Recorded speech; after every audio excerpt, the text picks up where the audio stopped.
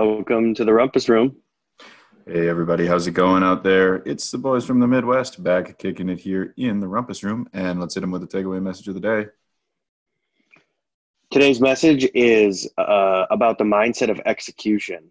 So I've been working in the coronavirus has caused me to have to take a step back and think about how do you move things forward, and something that's helped me get through some of these periods where I may not know exactly what to do.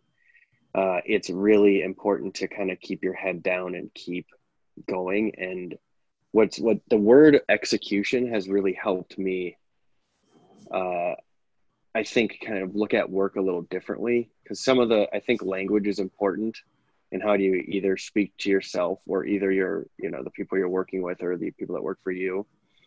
And I think millennials too have this, where sometimes you view work as a bad thing, or as I have to work in order for the weekend. So I think what's helped me kind of shift a little bit away from that is, call it procrastination, whatever, but it's thinking about, this is something that I feel very comfortable doing. I want to do this. I'm executing. I'm providing a lot of benefit to the world. So I think that's helped me get through it. And I know we're going to talk a little bit about the weddings, but I think that mindset really helped me bear down and get some stuff done. Yeah, I've definitely found myself rewriting some of the narrative around my work as of recent, because the pandemic has forced a little bit of the Groundhog's Day type feeling, where every day you're just kind of doing the same thing. There's not a whole lot of breaking up in the monotony. And so it's hard to stay motivated in that time. And I definitely have been waking up and, kind of psyching myself up for work, being like, I'm doing this because of this. This is why I want to succeed, and just kind of cheerleading a little bit, which sounds super pedantic and super ridiculous, but it's sort of helped. I don't know. I find myself doing it for some particular reason. Yep. Well, it's also momentum. So, it's like, for me, when I start doing tasks or activities, it just starts relaying to the next thing. And what I found is just physically doing something helps me go. So just having some routine, it doesn't need to be this elaborate morning routine where you're waking up at 4:30, taking 4 cold showers, and meditating for 2 hours. It's just, how do you get things moving and then continually get things moving? And that psyching myself up, music. I know we talk a lot about different types of music that we listen to kind of keep the train rolling, but you really have to keep things going, because the moment you sit down and stop doing work or turn the TV on, during the day, you can just nosedive. So, well, you mentioned the weddings. So we've obviously taken quite a bit of a hiatus since our last episode for both of us to get married, not to each other, obviously, to our beautiful wives. I got married early summer, and you were about the mid to late time. So we both went through the having a coronavirus wedding experience. Any thoughts or takeaways, or what was your experience? Well, I think we both had different experiences, because you kind of had your plan, and I think you made some adjustments. Our plan, we moved kind of completely around, but there's both different challenges with what we had to do. It definitely helped to, I think, have someone else going through it at the same time to kind of just talk about. I know we didn't do it, we didn't spend a ton of time talking about it. We were just really in the mode of just getting it done. But I think it definitely caused us to rethink what we like in a wedding, and plan our wedding, or what we want from a wedding, and plan around the important things first, and then all of the kind of non-essential things at a wedding, which we all know what those are. We didn't focus on those as much. I think that was the big takeaway for me, was just prioritizing what was important in a wedding and making sure that happened. And then there's kind of everything else was just gravy. Whatever you could get on top of that was a little bit more. So I thought the pressure was kind of high, but you could kind of tame it down a little bit with a little different approach. What do you think about that? Well, the social construct has totally changed in terms of, needing to go, right? Like, so if you have Yeah. a medical concern or you live with your grandparents or whatever and can't go, and we had some really close friends of ours that just were like, look, we don't think it's safe. I'm pregnant. I'm getting, I've just given birth or whatever it is. Um, and that was hard to hear, obviously, because you want people there. What I found to be kind of refreshing, though, is that the obligatory nature of events because of coronavirus has really changed. I mean, you do things because you want to. So everybody that was at our wedding really wanted to be there. There wasn't a single person who was kind of like, oh shit, we have to go to your wedding, because that's what we do, is we support people, even though I'm not super stoked about having to be here. And there was just not a single person there that had that energy whatsoever. So that to me was really awesome, because I didn't have a single interaction all day that left like a bad taste in my mouth in any regard. It was just positivity across the board, which I'm sure is very similar to most non-COVID weddings. But the rewriting of that kind of social obligation component was something that I felt wasn't the end of the world. I didn't feel like it was necessarily a really horrible thing. Yeah, and I think some of the main things, a lot of people have asked me, and I'm sure you the same question, is like, what did you change and how did you account for the virus, and just what did you do? A lot of people have asked me that question specifically when I'm at work, and the biggest thing I think we did is we obviously shrunk the gathering, the size, pretty large, so we didn't have a lot of people that showed up comparatively to how many we were going to ask. And then it was all outdoors for the both of us. And we both got tents. And for mine, there was some rain. So we were glad we got a tent. And, there's just certain precautions you had to take. But I think, just to reiterate your point, everybody that showed up was really excited. We also had the benefit, I think, of being the first large social gathering that people had been to other than their families or extended families, if you're maybe seeing your grandma, but a lot of people said that they were just excited to be around people, and just taking some of the precautions we took, people felt more comfortable as the wedding progressed. I think there was some nervous energy at the beginning, but that disseminated as we got further and further into the night, and people became more and more comfortable. And we can proudly both say that there was no transmission. Yeah, no super spreader event. It's interesting because we, both you and I, we did our best to do social distancing in terms of having chairs to further apart, or seating families at the same table to reduce interfamilial transmission or whatever. Not having congested dining areas, not having congested any areas really. But I work with a gentleman who is a primary care physician, and he's extremely COVID, shall we say, aware and sensitive. And he initially had 300 and some people coming to his son's wedding, which happens to be this Labor Day weekend. They cut down the guest list to 25 people, and we had about 45. So they really shrunk it down, and they're all going to be wearing masks. They're all wearing masks. Nobody at our wedding wore masks, but they are going to go that direction, which is the other alternative. And to be honest, if you were inside, I would consider it. I would consider having masks, unless you were really certain that the building you were in was like not cramped and had high ceilings and good airflow. Had great airflow. And I think that's one thing we both really tried to understand at the beginning of this. And we have, we're fortunate because we have some family connections to really understand, I think, from a science, what's happening from the coronavirus and how it spreads. And looking at some of the studies that came out early on, we learned that ventilation in an indoor space is really important.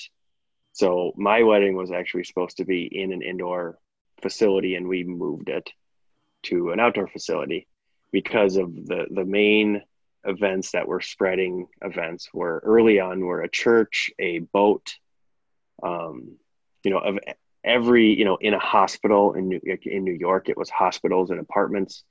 So what we learned quickly, we spent some time talking to everybody and understanding is the indoors is a big concern. And so I can see why wearing a mask indoors would be something somebody would do.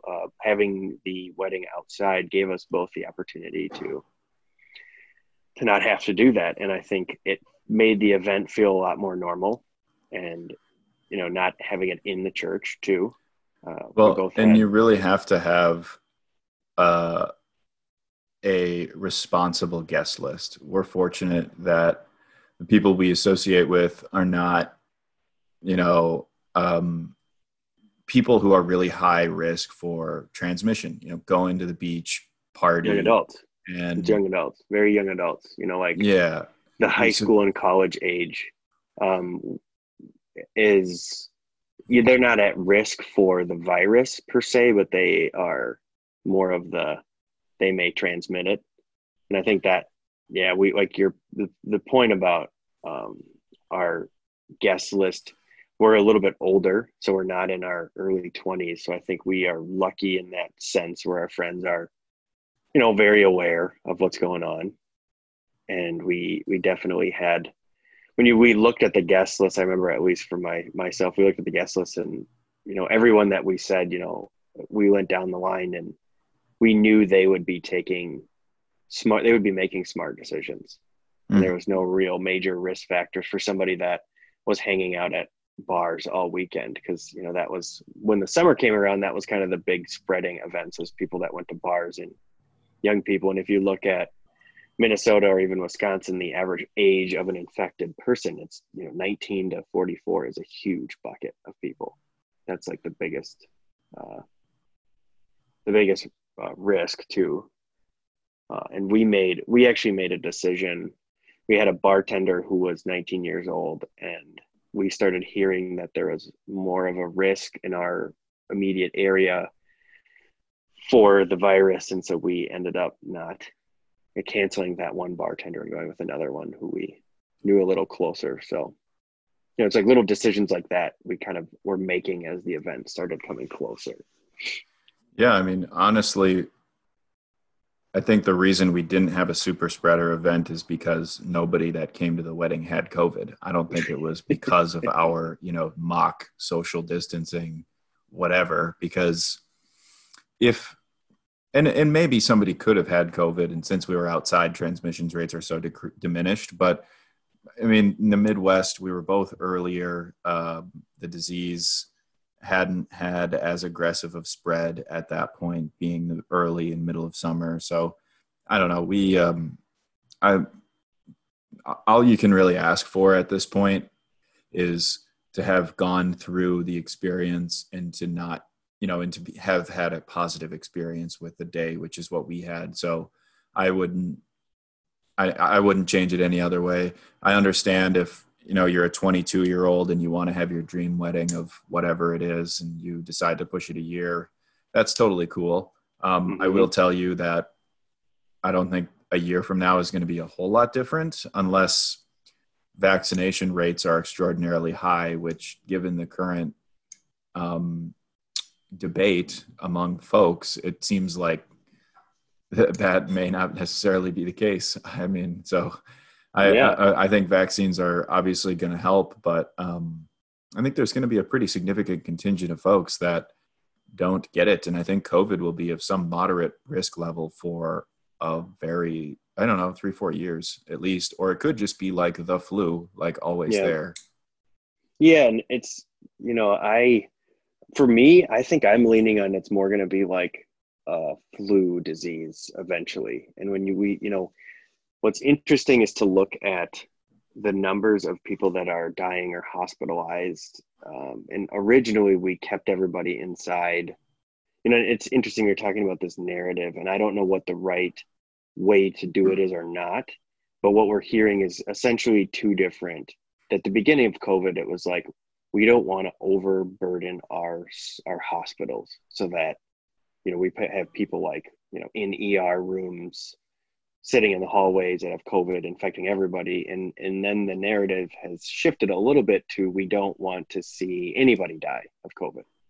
And, I'm not saying either one is right. I don't know what the right answer is, but, there's different, how we look at the disease and how we look at moving forward, I think is going to be, depending on what lens we look through, we're going to be forced to make decisions. Because if we don't want anybody to die, that's going to be very difficult for us to continue forward. And if we want to, manage the hospital population, that's a completely other way to handle the disease. So it's, we're kind of having to ask these really hard questions. And so when you talk about like next year, I think we haven't even come to an agreement on how do we move forward. So I have no idea what next year is going to even look like. And I think when you and I were, we kind of talked about it earlier, we're trying to make a decision. It's like pushing this thing off, that could open up a whole new set of problems. You just don't know what the problems are further on down the line. And we considered moving ours back to later in the fall, but when you learn more about the disease, being inside is good. So fall, you probably were most likely going to be inside. So it's just, I think what helped us make a decision, I think I've heard you say this too, is when we decided we're just going to get married on that day, no matter what, kind of putting your stake in the ground, saying we're going to get married. That's just what we're going to do. I don't really know how it's going to happen. We're just going to try to figure that out. That helped us kind of start making decisions and moving forward. Yeah. Obviously it was challenging to make those decisions and those sacrifices, but like you said, we got to the point where we were not comfortable with waiting and just pushing. And once we put that stake in the ground, it was so much easier just to be like, well, if that's the case, then these are our options. I've said this many a time, and it's just interesting how COVID is making everybody kind of make stuff up. Like, we have general principles around how we think we should be behaving and interacting. And you've got Fauci on one side and Trump on the other. And the information that comes out of the CDC is like pretty consistent if you actually do pay attention to it. It doesn't change all that much. They don't get into the medications and stuff. I mean, you've got journals that are responsible for scientifically testing those things. So it's really stupid that science has found its way into the media in such a bombastic fashion, but whatever. I totally forgot where I was going with that. I got talking about the bombastic media, and I just got you get sidetracked. Easy to get sidetracked because they just they're really good at kind of taking you off an emotional tangent. And I think, what's interesting for me is trying to sift through the information of the coronavirus is really complicated because we just asked the question of like, how do we keep our guests safe? And how do we understand how to keep people safe? And I think it depends on which news source you look into. They have completely different definitions of what safe is.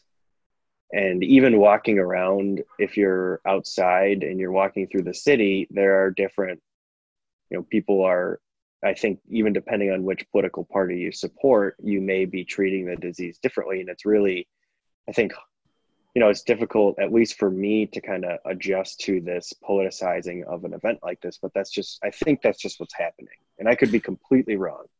But I think that's just the world we're going to have to live in for the rest of our lives. Hopefully not the rest of our lives, but the politicization of anything is where we're at in life right now. And I don't see it stopping because you got to fill the newsreels, right? Freedom of information. Yeah. The eyeball. There's just there's too much time in the day to fill without having these stupid people debate and try and tell you how you should feel about the news. Like it's Well, I think too, we're getting very good at marketing and understanding how to change people's minds. So, there's like this whole identity politics. I think I've been learning a lot more about marketing as I progress in business, and that you learn a lot about how much you have to understand about people and human beings and how to change their minds and how to shape them. And I think politically, they're getting so advanced at firing people up, because they understand the human condition and how humans operate, better and better every day, every week, every button you click, they're getting smarter at it. So yeah, I think it's going to be very hard for us to ever avoid this ever again. I think you're right. I think it's just going to be a part of paying attention to the media and listening to your friends and all that other stuff. I think we're just going to be dealing with it all the time. And one interesting trend today, which has been going on, there's been signs of it popping up all over, which is the individual identity becoming a major driver of decision making. And what we used to have in the past, it feels like, were these sort of group identity beachheads, religion, perhaps sports, state, country. Like when the Olympics came out, that was like a big, I run for the USA, or, like a ton of pride in a greater being. But you're right, it is now individual. Sorry, go ahead. No, that's exactly it. I see us moving away from that group identity kind of thing, where what's interesting now is, instead of having a community that is surrounded around a certain faith or ideology, you've seen like CrossFit becomes extraordinarily, you have these new religions that have popped up, these new sources of identity, CrossFit, yoga, Peloton. The millennial identity has been productized. Big time. I think that's huge. Yep. Yeah. And then what I find very interesting is, now you throw this sort of social change agent into the mix. And I think one of the reasons it's caught so much fire is because this is perhaps the first time that a identity group for young adults has been meaningful when it's been linked to something other than a product, when it's been linked to social change and social good, which I definitely support. Social progress always, of course. But I don't think there's been, outside of like being against school shootings, there has not been a major millennial identity wave that has been anything that hasn't been directly related to a consumable. You're an iPhone user. You're on Instagram. I like Macs versus you're an influencer. Windows. Exactly. Yeah. Every single part of your identity. I support Target versus Walmart. Yep. We can go on down the line. Mm-hmm. Instead of like, I think in the past, when people have been like, oh, I'm Christian or Lutheran or Catholic or Jewish or, whatever, where I think religion was a bigger component of that identity. We've seen like a sucking vacuum. And then your job was such a big component too. And since millennials don't have identity to their job, the advent of the freelancer, people not being as loyal to companies not being as loyal to people, let's be honest. Yeah, it goes back and forth. Yeah. There's a reason for that. Yeah. So I think that's one of the reasons that there's so much energy behind a lot of these discussions today, which I think is really exciting. And I think it's also, I think we're burning ourselves with that fire on occasion, which Yeah. is Well, it.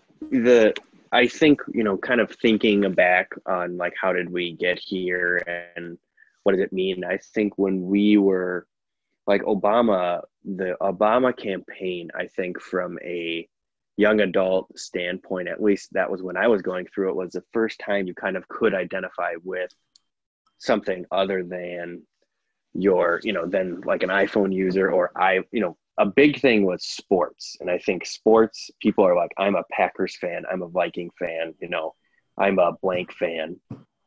And what's happened lately is I think some of, like you said, I think religion and some of these other identities have started to dissolve more. And we're kind of, I think, in a phase where we're struggling with how do we identify, because the product identification, I think, is wearing pretty thin on a lot of people. And it doesn't hold up when you're in the middle of a pandemic. It's Yep. pretty hard to be a Mac user or a Windows user or a Viking fan right now, because there's not a lot of support behind your argument that you can kind of continually every day support moving forward. So Well, and there's not an opportunity to even have those conflicts within yourself and your peer group on a day-to-day basis, where you're yeah, slowly asserting and like feeling out where your identity relates to other people, which happens on a day-to-day basis. That has essentially been eradicated from us. So I think tons of people are very starved for that that recognition. search and recognition. Yeah. And just, humans are such social beings that they want to, like you said, be recognized and heard. And I think there's an immense amount of frustration around being inside and not having the ability to do the things you want to do. And there's a lot of energy right now that I think is pent up. And I think we've talked about this before, but it really is getting released in an interesting fashion. And I think when we're talking about these kind of causes everybody's going on, it's really interesting to see what people grab onto and push. And, the thing that's always difficult is when you see the ego becoming such a part of these conversations and this identity where people want to feel morally superior to others. And it just is starting to cloud a lot of what's going on. And it's really hard. And I think being off social media has helped me get through the virus without having to deal with it, because I'll talk to people who will be so fired up, they're so emotional. And I think we can kind of think of a couple of people we've talked to who are so amped up, they're not even themselves anymore. They're Yeah. kind of they're in this other realm because they're so emotional. And it's really hard to be emotional and logical or emotional and rational. And I think we're all kind of going into this. And I've even found myself going into this emotional state. You read some article somewhere, or you something comes, you see a text message from a friend, and you get kind of really amped up. And it's hard to go back to laurels. And I think to the point about not having the opportunity to find that identity has been really difficult for people. Really difficult. I've had interactions with people where they seem almost unrecognizable, where I'm like, this is a side of you that I never knew existed. I never knew you were even capable of this, which isn't necessarily a bad or a good thing. It was just surprising. Like certain people who I have seen be very even keel, just popping off at a moment's notice. And I've certainly been at risk for that in my personal life, right? I recognize that there's a continual drag. There's a continual sort of slog of pressure on people, compounded by the seeming oppression that is the coronavirus, which I wouldn't even call it. I wouldn't even call it oppression. I would call it like, you've got one side saying it's oppression and you've got one side saying it's righteousness, which is just a horrible mix of. Well, there's no you're not right in either. They're both wrong, or Yeah. it's like it's somewhere in between, which is super gray, and who knows what the right answer is. We won't know for a while, so it's crazy. And it's exhausting to be a person who's looking at both of those sides. It's probably exhausting to be on those sides too, which if you remember from our previous episode a couple months ago, I asked what would be the energy level in terms of how long this will last, right? Mm-hmm. Like, how is this a flame that builds, or is this a flame that flares and dies? And I think, I don't know, pro football's right around the corner, so I think she's gonna die. I don't know. I remember, one of the things that I realized early on is how much we actually do need sports. Like how much I do think that helps our, people get through the week and the day. And I think you're right. With school coming back and pro football coming back, I think there's going to be a release of some tension. But the election's going to keep it going. It's going to stay until. Yeah. I know. And then college football, which is usually another, and you think of like region that's very in the South, that's a very important factor in, social life. And I think, they're all moving forward, which is really interesting to see the different approaches by different conferences. And I think it says a little bit about the region and what they think is important, because there's like no question that the SEC is moving forward. Yep. No question. In the Big Ten, it's like they're going to take the more conservative approach, which is wait and see.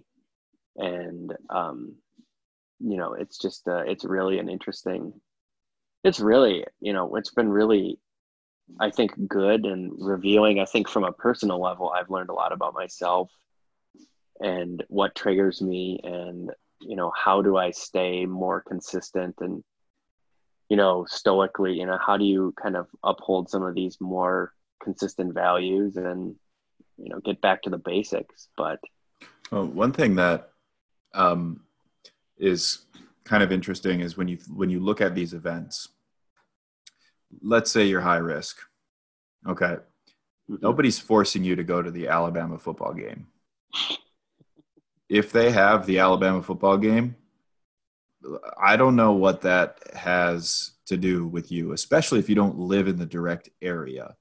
Okay. Yeah. If you are a cashier at the local, convenience store Home or Depot whatever, or Lowe's or whatever. Yeah. Yeah. I totally get that there should be some representation for your opinion, and you should, have the ability to protect yourself or whatever in those instances. I tend to always default to local government, but it's frustrating when you've got people across state lines who have nothing to do with what these other places are doing, like casting stones at the decisions that people are making, when it's like, hey, everybody is literally just pulling these decisions out of their butt crack. Not a single person is making any of these decisions on any sort of like informed opinion that is going to be better than anyone else. We're all operating on pretty much the exact same information. Yep. Nobody's got like the secret sauce. Like, you can go talk to a fourth grader and they'll tell you about social distancing and masks. What else you got for me? And an 80-year-old, and they'll say the same thing. Yeah, I mean, what else you got for me? So I don't know. The discourse around like picking apart other people's decisions is just another example of like this stupid gotcha journalism that is just a waste of everybody's time and energy, but gets clicks. It gets clicks. And, I read a tweet the other day, which was about, and it's from a guy that I respect. And he said, it would be interesting to furlough the journalists and see what happens for the next month, and see where the country would go after removing some of the information flow. Because it seems like not a lot's going to change in the next month or two. So, I just think I'll tell you what happens. The exact same thing that happens every year when the cardiologists go away for their annual board meeting. You'll stop dying. People stop dying as often as they used to. It's a landmark study, I believe it was done in the 90s, about death rates decrease when cardiologists are at their annual meeting because people aren't doing cardiology surgery, so people aren't dying as frequently. Not what you would expect. You would expect if all the cardiologists are at an annual meeting and not doing surgery that people are going to die more frequently. The inverse happens. I would guarantee the same thing happens with this journalism. If you furloughed all the journalism and the information, people quiet down. But you know what? That doesn't fuel the beast.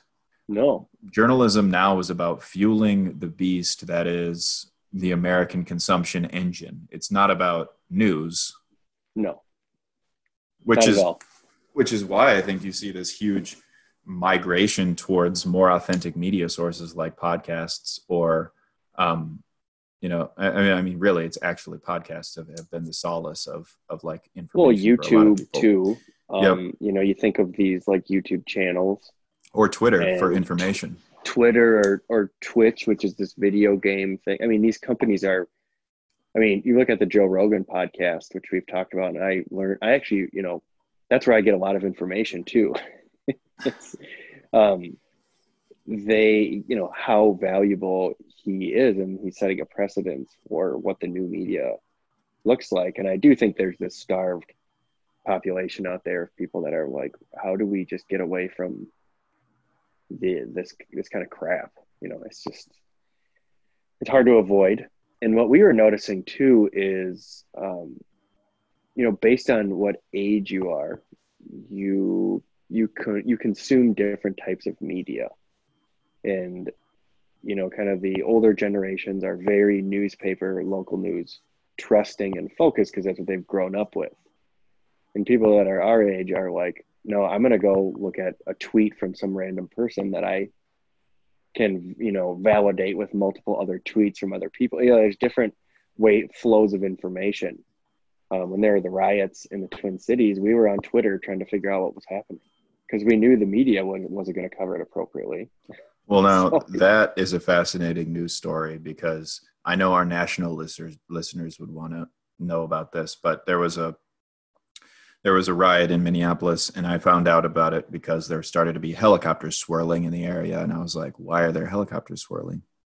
Turns out I did the exact same thing. I went on Twitter.